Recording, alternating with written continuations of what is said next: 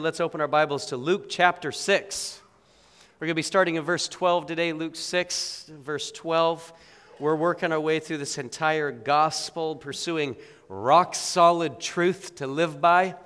We're going to spend a few weeks now in a mini-series, if I could call it that, a mini-series within the series, and I've titled this, Our Calling. Our Calling. This addresses the small matter of how should we live this life? How should we spend the few years that God gives us before eternity strikes? We're going to work our way through the calling of the 12 apostles this morning and the following beatitudes, or as you know, blessings. These are the blessings that Jesus taught all those who desire to follow him. And the more I study these verses, the more my faith and way of thinking are challenged. You are going to see what I am talking about this morning. Jesus' teachings in these verses go so strongly against my natural instincts. Matter of fact, I would say that apart from divine intervention, these points make very little to no sense at all.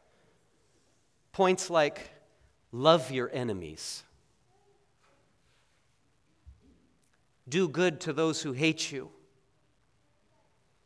Be glad and leap for joy, the text says, we're going to look at today, when people hate you for being a Christian and living it out.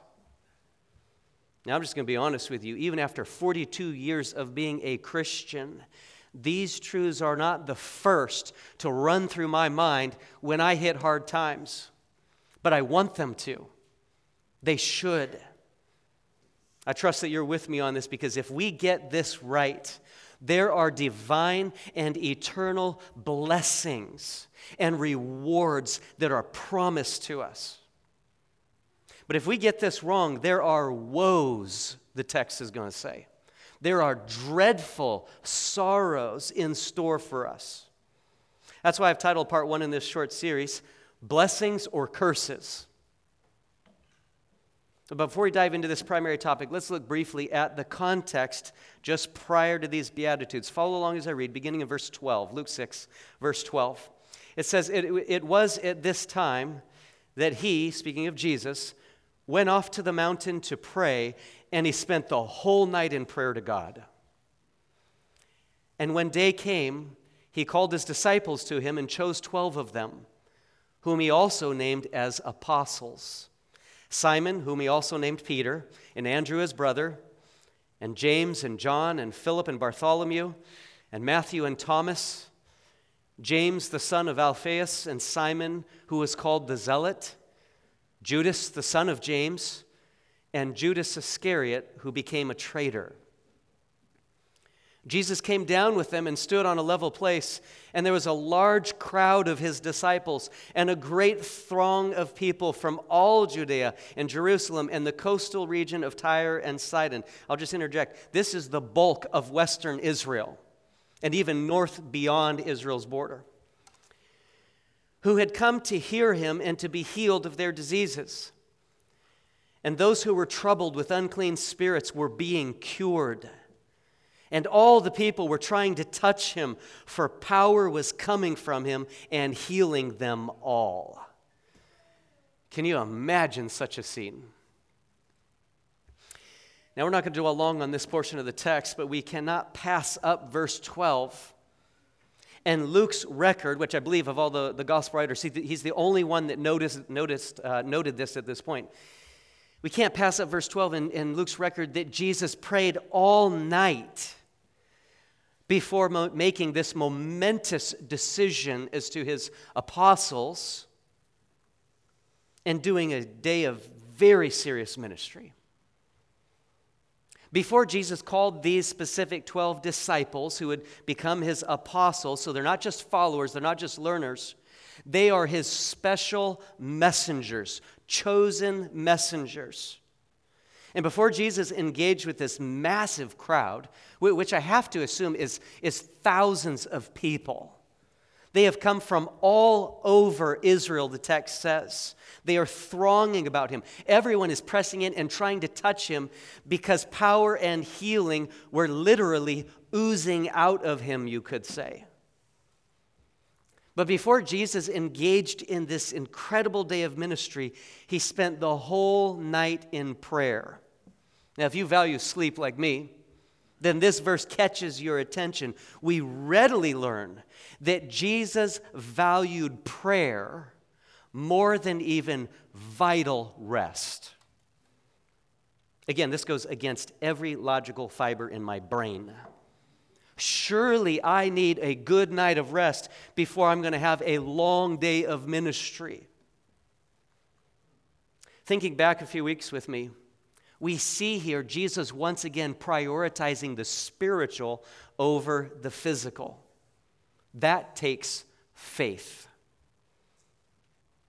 Someone shared in our SALT group, our small group, about 3 weeks back, that her husband spoke up at work when confronted with a moral, physical, gender matter. He spoke up in love for Christ and in love for that person, in support of what the Bible teaches, and he gave them the gospel. Now, you don't have to think about that twice to realize he risked his entire job in those few minutes. That is prioritizing the spiritual over the physical. It goes against every natural protective, providing instinct in our brain. But it aligns very well with God's calling for believers to speak the truth in love as he leads. But we all know that praying and prioritizing the spiritual over the physical is all good and dandy until it might cost us something, right? Like much needed rest or other very important things like our job or whatever it might be. It's good until it's not convenient. At that point, we have to understand that our faith is then measured. Like my friend on the Seattle side who's worked at Microsoft for ages, and I heard just 3 days ago that he just got fired over the same matter I referenced a minute ago. He just couldn't violate his conscience and God's word, and he lost his job for it on the spot. But Jesus says he gained something. We're going to study that this morning. My church family, we had better know what the Word says, or we're not going to know how to respond when the testing of our faith comes. And it's not just coming, it has come. We understand this. But praise the Lord, His Word gives the light and the courage we are going to need in that day. Now, regarding the selection of the 12 apostles, we're not going to dive deep into this study here for the sake of time. But if you'd like, you can do some research on the 12. You will find a number of fascinating facts about these 12 men in your study Bibles or in online searches. We are going to learn about these men as we go through the Gospel of Luke. But suffice it to say for today that Jesus knew exactly what he was doing when he handpicked, as a matter of prayer, this ragtag team of 12 men and called them to follow him and to be his special messengers. They're going to proclaim his gospel. And in verse 17, we note that the group of disciples extends well beyond these 12, though. There is now a large crowd of disciples present, as well as people who just want to be healed. This is more likely a mob, frantically trying to get the touch of a lifetime. I mean, who wouldn't? If only they knew that Jesus had so much more to offer them. Some of them would learn this. It's to this massive group, this multitude, that Jesus now gives some of his most practical teaching, commonly called the Beatitudes, the blessings. Now, you can read a similar and an even extended set of Beatitudes in Matthew. What chapters? Chapter 5, 6, 7. Many of you are very familiar with those well-known texts there. Now, there is some debate as to whether Luke and Matthew are both speaking of the same event when they record these Beatitudes. It's possible that Jesus taught similar truths on two different occasions, But it matters little whether these are one and the same, because we know they are both true. Both accounts are completely true. They both shed spiritual light on this earthly life. And I'm going to largely focus on the Luke text without pulling in Matthew at every possible opportunity. The Luke text is capable of standing on its own. But as time allows, we will glean a little from Matthew as well. But before we read this text, I want to make sure that we're also all very well prepared to let the Bible define the word blessing. You know what I mean? Be warned. The biblical definition of blessing is not a guaranteed big home, steady job, good health, lots of friends, and pain-free, suffering-free living.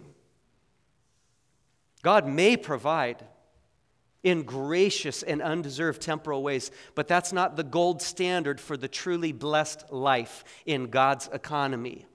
We're going to see this as we study the Scriptures. And I very much wanted to read through the entire set of Beatitudes, verse 20 to 49, but time just does not allow. So I encourage you to take time this week to read through verses 20 to 49. See the breadth of the text. See the fuller picture that Jesus was trying to teach in one sweep here. Then you will find greater meaning in its parts as we study our way through. So with that said, follow along as I read verses 20 to 26 for this morning. It says, "And turning his gaze toward his disciples, he began to say, 'Blessed are you who are poor, for yours is the kingdom of God. Blessed are you who hunger now, for you shall be satisfied. Blessed are you who weep now, for you shall laugh. Blessed are you when men hate you and ostracize you and insult you and scorn your name as evil for the sake of the Son of Man. Be glad in that day and leap for joy. For behold, your reward is great in heaven. For in the same way their fathers used to treat the prophets. But woe to you who are rich, for you are receiving your comfort in full. Woe to you who are well fed now, for you shall be hungry. Woe to you who laugh now, for you shall mourn and weep. Woe to you when all men speak well of you, for their fathers used to treat the false prophets in the same way.'" My church family, this text describes the true follower of Christ. Is this our definition? Is this our pursuit?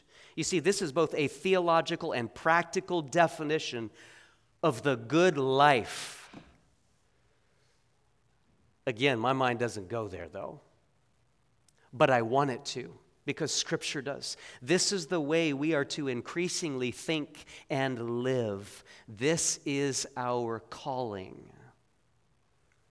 Now, as you can see, this text comes in two parts: blessings and woes. We have positives and negatives, do's and don'ts. The text is very clear, but it really goes against our instinct. Remember, these instructions are only valid, they are only profitable because God works miraculously in them. You follow me on that? Apart from the divine, we are more than likely better off just ignoring this text and quote-unquote fending for ourselves the best we can. Like the woeful, godless, self-sufficient person reasons in 1 Corinthians 15:32, "If the dead are not raised, let us eat and drink, for tomorrow we die." What purposeless and what a hopeless vision for living. How much better the eternal compass that God sets for us in texts like this that we're reading today. So let's focus on the first half of our text for today, verses 20 to 23. Here we have four pairs of negatives and positive circumstances. These come in the context of now and later, temporal and eternal. We have to recognize, though, these are very real life circumstances. These affect our today and our tomorrow and our forever. And we had better pay attention, because this is the way life works for the disciples of Jesus Christ. And if we don't understand how life works, how our calling works, we are going to be disappointed and disillusioned. Such helpless wandering in life is unnecessary. But sometimes we do struggle, because we all still have much to learn. That's why we go back to the Word. It's why we go back to texts like this, so that we can see the light and so we can see our path and not stumble.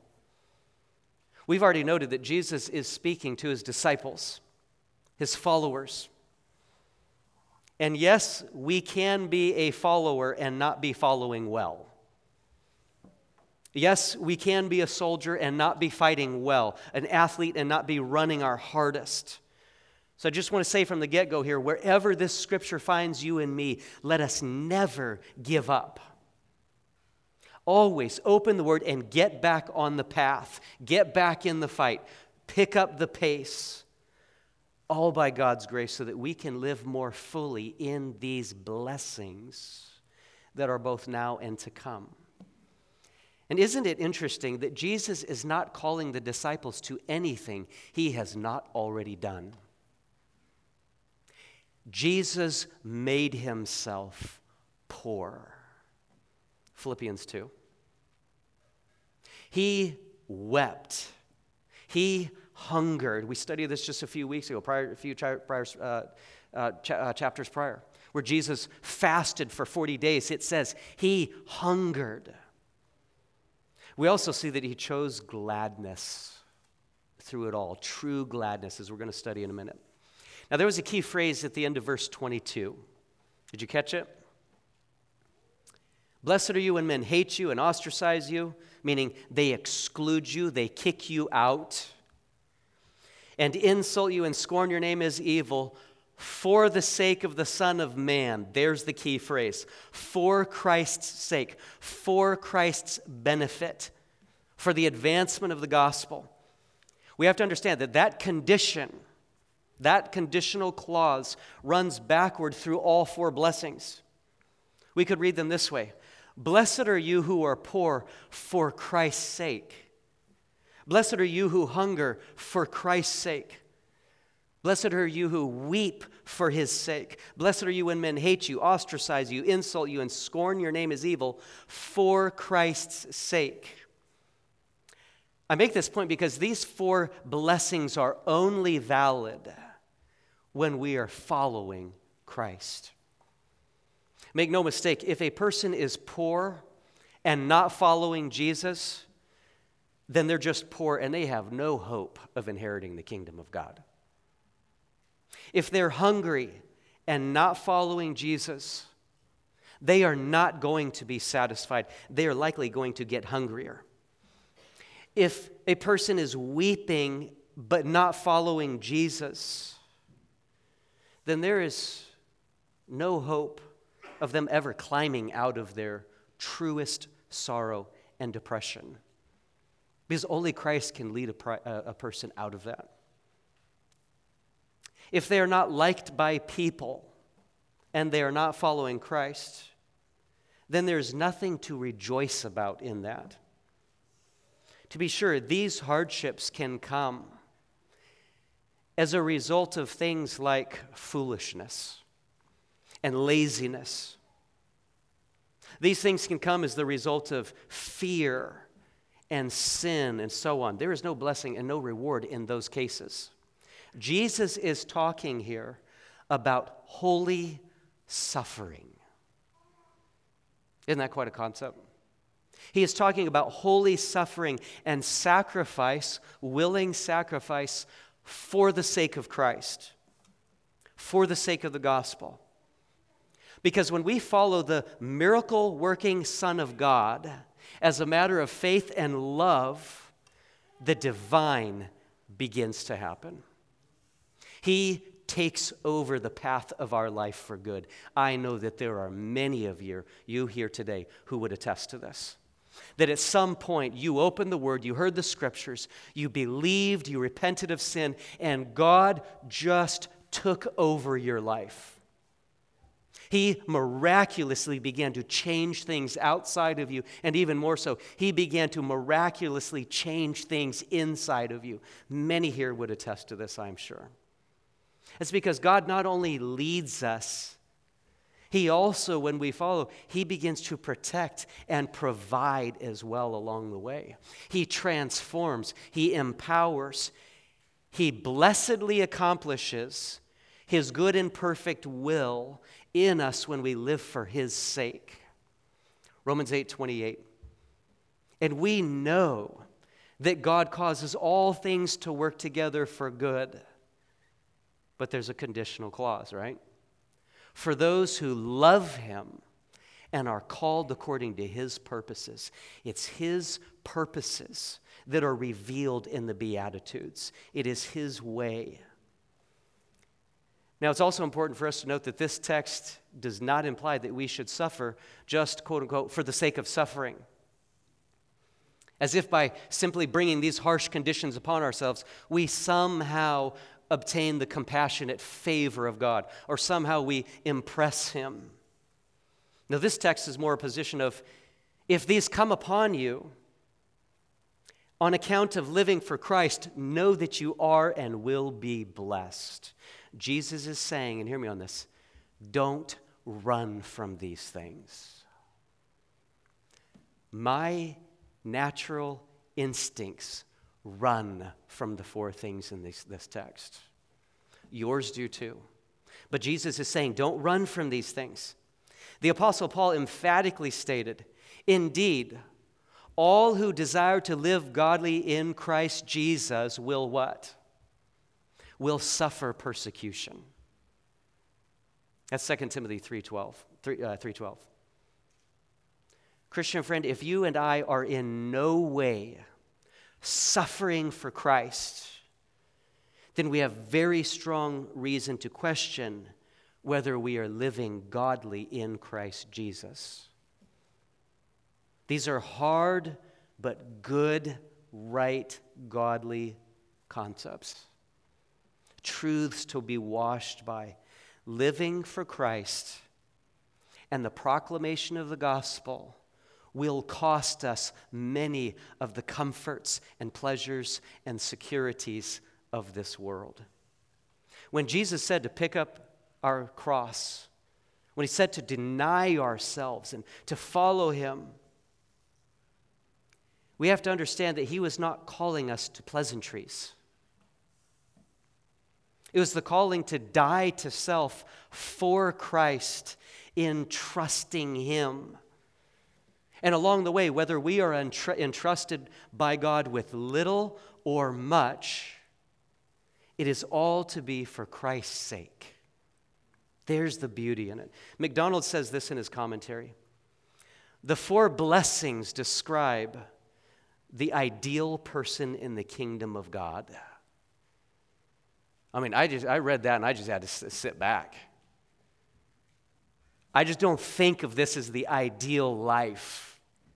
But he says the four blessings here describe the ideal person in the kingdom of God, the one who lives sacrificially, austerely, soberly, and enduringly. Those are very challenging words to my faith. Now you can see that so far, I've interpreted this Lucan text on its own grounds, specifically apart from the Matthew text, the Matthew Beatitudes. I've interpreted these verses as they are written, being careful not to over-spiritualize them. Now, I have many reasons to believe that the text is referring to our physical circumstances in these 4 points. For example, to say the first point is not referring to physical poverty, it's referring to spiritual poverty, our humility and our acknowledged neediness before God.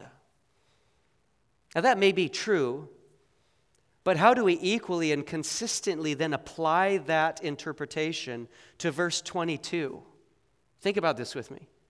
Would we also say, That's not referring to verbal and relational hatred and insults. It's referring to spiritual hatred and spiritual ostracizing. People will still be your friends and speak well of you. Of course, that makes absolutely no sense. Jesus is talking about real, audible words, real relationships, real rejections and insults right now. So I caution us in over-spiritualizing these points because the text didn't. And this physical interpretation is actually quite consistent with the rest of Scripture. The apostles, think about them. They suffered poverty and hunger and tears and hatred on account of the Son of Man, Son of God. And Scripture warns us to be prepared for the same should it come our way, and it should. Again, we're not talking about monasticism or self-abusive levels of asceticism, that is, self-inflicted pain or restraint in hopes of some spiritual gain or the favor of God. No, we're talking about the tangible costs that may be and likely will be inflicted upon us by others and allowed by God because we choose, by grace, to live sacrificially for Christ in the proclamation of the gospel. Now, all that said about the physical interpretation and application of this text, we should also take into account that Jesus expounded upon these truths in Matthew 5-7, the Sermon on the Mount. Jesus did say in Matthew 5, "Blessed are the poor in spirit." He did say, "Blessed are those who hunger and thirst after righteousness." And so, yes, there is biblical warrant to take these physical terms and physical applications and to apply them to the spiritual as well. We should indeed see ourselves as poor and in desperate need of the holiness and righteousness of Christ, both now in our sanctification and eternally in our salvation. Yes, we should hunger and thirst after righteousness. We should crave the mind and will of God. We should be starving for spiritual truths and endeavors because there are divine blessings that supersede the temporal costs of living on account of the Son of Man, the gospel. So here's our primary point of application. I encourage you to take time now, but especially throughout the week, to evaluate how you are physically and spiritually living out what Jesus just talked about in the Beatitudes so far. For example, here's a list on the screen that you can use if you like. By no means is it exhaustive. By no means should it be used in a Pharisaical way, as in, look at all the things I'm doing for God. That's not the intent.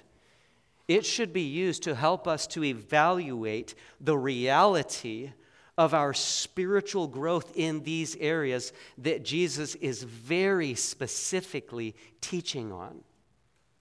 I know there's going to be a lot of info here. Don't feel like you have to write it all down. I trust that just at least reading it helps us cement the ideas. You might want to take a picture of it real quick when the screen's full. But let me give an example. On point number 1 here of physical poverty, list several ways that you joyfully sacrifice temporal things for Christ's sake and for the gospel's sake. You'll note I'm going to include the gospel every single time because that's the reality of Christ for us in this life. List several ways that you joyfully sacrifice. That means it really, really costs temporal things for Christ's sake and for the gospel. Perhaps this could occur in sacrificing some hobby time for more ministry time. Perhaps it's in our tithes and offerings. Perhaps we have intentionally chosen a lesser pay grade or retirement so he can spend more time in pure gospel efforts. I know people who have done this. There's lots of potential application here, but as the Lord leads. Now, on the corresponding point, you can see that these are coming in pairs. Number 2 is spiritual poverty. List several ways that you humbly acknowledge and demonstrate your spiritual neediness before God and people. Perhaps it's through meaningful confession each day in our own quiet time. Perhaps it's the willingness to humbly and sincerely listen to the counsel of others. And of course, if you can't think of several ways you're doing this, just think of as many as you can, and then identify ways that you could and should continue to grow in these. Again, this is the blessed life that we are talking about in these points. Look at point number 3 on physical hunger. List several ways you willingly sacrifice physical necessities for spiritual nourishment. I mean, this is really where the rubber begins to meet the road in Christian living. This could be as simple as coming to church on Sunday, even though we had to work very late on Saturday night. I can't tell you how much it blesses my soul. I know there are people who show up here on Sunday morning straight from their all-night shift of work. Perhaps this is evidenced by the willingness to skip breakfast if that's what it takes to get our Bible time in on a certain day. Again, there are countless ways to demonstrate these things as a matter of loving faith and devotion to God. What about point 4, spiritual hunger? List several ways you crave spiritual truth and endeavors. That may be watching less TV and reading more Christian books. It may be squeezing in every possible Bible study or ministry opportunity we can, whether that be at work, whether it be at school, with friendships, whether it be in or outside the walls of this building. And of course, we do this not at the expense of our own family, not at the expense of our own personal time with God, but in addition to it. We have to remember there is a reason God called us to labor in the harvest. He said nothing about coming along for the ride. What about point number 5, physical weeping? List several ways you willingly suffer emotional sorrow and stress for Christ, for the gospel's sake. Number 6, spiritual weeping. List several ways that you welcome spiritual burdens into your life for Christ and the gospel's sake. We're talking about weeping over sin, weeping over the lost, weeping over the world's need for holiness. I know firsthand that I tend to not want to see people's needs. I mean, I hate to acknowledge this as a pastor, but I tend to want to not see the needs because when I see them, it gives me a sense of obligation and responsibility if I'm available. One of the marks of a sincere and growing believer is their eager willingness to get their hands very dirty in the work of the gospel. Because God and people are just plain old worth it. We adopt the burdens that Jesus cared for. We take his yoke upon us. Praise the Lord, he makes it light, though, when we follow him, doesn't he? What about number 7, physical hatred? List several ways that you willingly endure hatred, ostracization, insults, and scorned reputation for Christ and the gospel's sake. Maybe it's with family. I know it is for a number of you. Maybe it's at work. Maybe it's at school that we willingly endure scorn or insults. Maybe it's among friends. Heaven forbid, maybe it even happens in the church. We are all saved sinners. That's no excuse, just a reminder. Again, we are not seeking persecutions, Matter of fact, as one brother shared earlier today, we're also commanded to do everything possible to strive to live at peace with all men. We're not looking for trouble, but we're also not fleeing persecution and trouble and sacrifice when they unavoidably occur for Christ's sake. Number 8, last one on the list, spiritual hatred. Lists several ways that you spiritually exercise and prepare for persecution for Christ and the gospel's sake. I have no doubt that my brother, who had this difficult conversation at work, was praying and preparing an answer, not a condemnation, not a judgment, but an answer and a reason for the hope that lies within him. We have to prepare and spiritually exercise to be ready for persecution. It always comes for those who desire to live godly in Christ Jesus. Much more could be said and explored and personalized on each of these points, but you get the idea. But we have to ask, why would anyone willingly and knowingly and even joyfully choose this path in life? It's because they've read and believed the rest of the text. For yours is the kingdom of God. For you shall be satisfied. You shall laugh. Your reward is great in heaven, Jesus said. Verse 23 says, be glad in that day and leap for joy. Friends, we will know that we are well on this path, not when we woefully and begrudgingly sacrifice and allow hardships into our life for Christ's sake, but when we do it spiritually leaping and shouting for joy.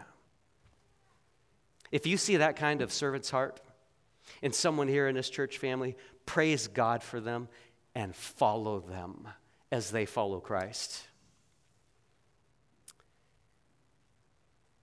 Again, though, to be sure, in no way is Jesus saying, stop weeping and start laughing when your family ostracizes you. In no way is he saying, laugh when you can't even pay your bills on my account. He's not saying pretend like there is no pain. Those are ridiculous interpretations. Jesus himself wept tears for us. But as Hebrews 12:2 says, who for the joy set before him endured the cross, despising the shame. There's such an incredible principle at play there. The pain of the cross and the weight of the shame were very, very real for the Son of God. But Jesus saw the end game. He saw the prize. He saw the promised joy. And it says that's what his eyes were fixed upon. That's the prize that was set before him. You see, I fear that too often we set the cross and the shame before ourselves. And that's what our eyes are fixed upon. We're focused on the trial. We're focused on the suffering, the realities. But sadly, that's what begins to drive our emotions and our thinking and our decisions and our motivation or lack thereof. When what we need to do is flip our focus. We got to flip it around and put it on the promise, the reward, and the joy, as the text says. We choose joy not in circumstances, but in our Savior himself. In faith, we find joy in him and his promised reward. I want you to think big picture with me.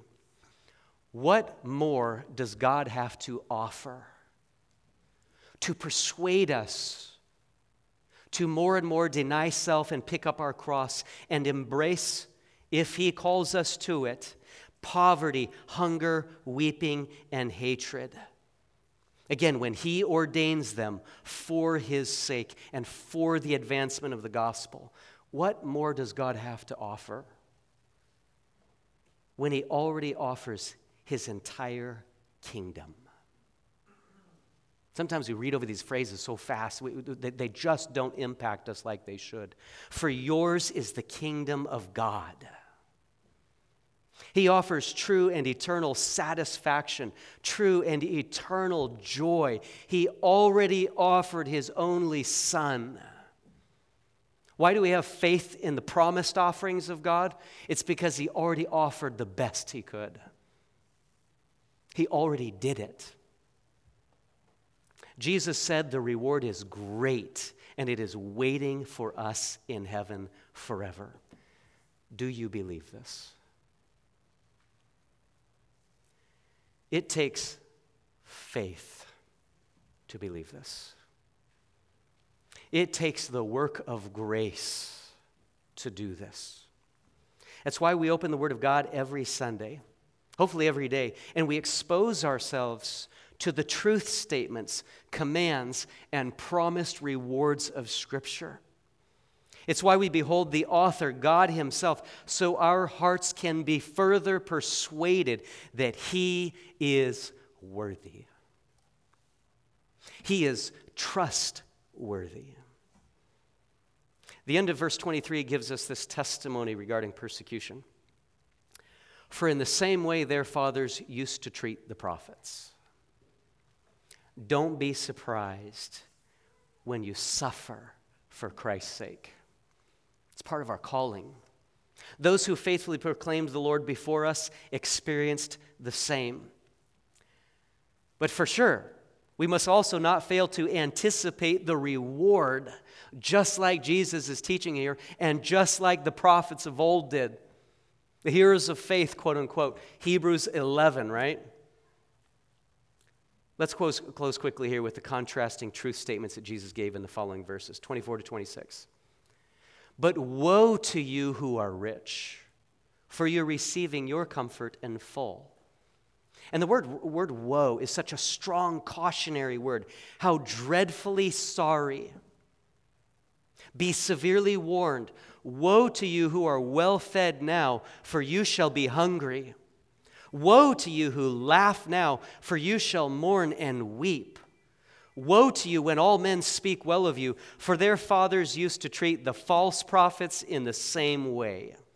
Again, to be clear, there is no sin in riches and in being well-fed or laughing or good reputation in and of themselves. Think about this. We've got to balance the Scriptures. The Scriptures speak well in their entirety. Even the Apostle Paul said, I know how to get along with humble means, and I also know how to live in prosperity.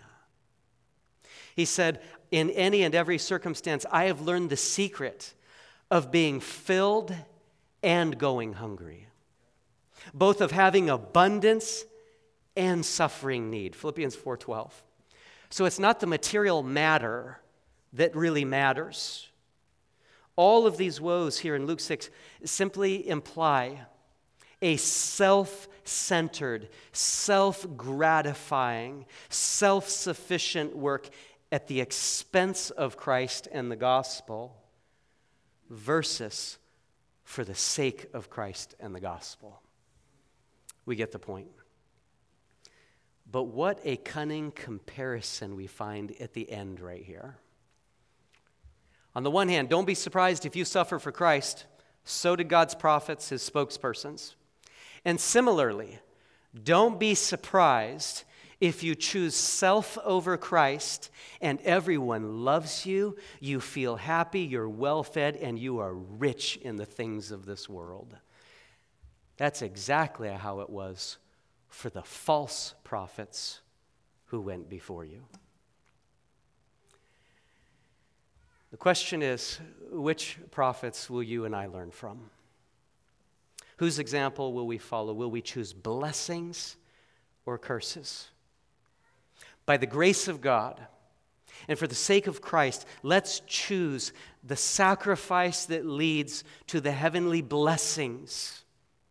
The blessings that come to those who lovingly sacrifice for the one who sacrificed himself for us. This is the blessed life. Amen? Let's pray. Heavenly Father, You gave your all, and you call us to do the same. All I can say is we got the good end of that deal. Lord, you have been so good. Your word is true. Even when it's hard to hear and it goes against our natural impulse and our instincts, Lord, you have promised that you are leading us in the right way, the truth, and there is life to be found. Thank you, Lord. I pray that if there is even one or two or three here who are not already followers of Christ, believers, children of God, Christians, who know they have been forgiven and redeemed, bought back by God, Lord, I pray that they would repent of sin and believe in you, that they would open your word and surrender to it. Oh, what a joyful, blessed surrender that is. Lord, for those of us who know we are children of God, we know that you have called us. Lord, help us to know well the actual calling. That you call us to let go of the things we cling to as a matter of self-sufficiency, self-security, self-comfort. You ask us to simply trust you. And whether you entrust us with little or much, may it all be used for Christ's sake. And all God's people said, amen.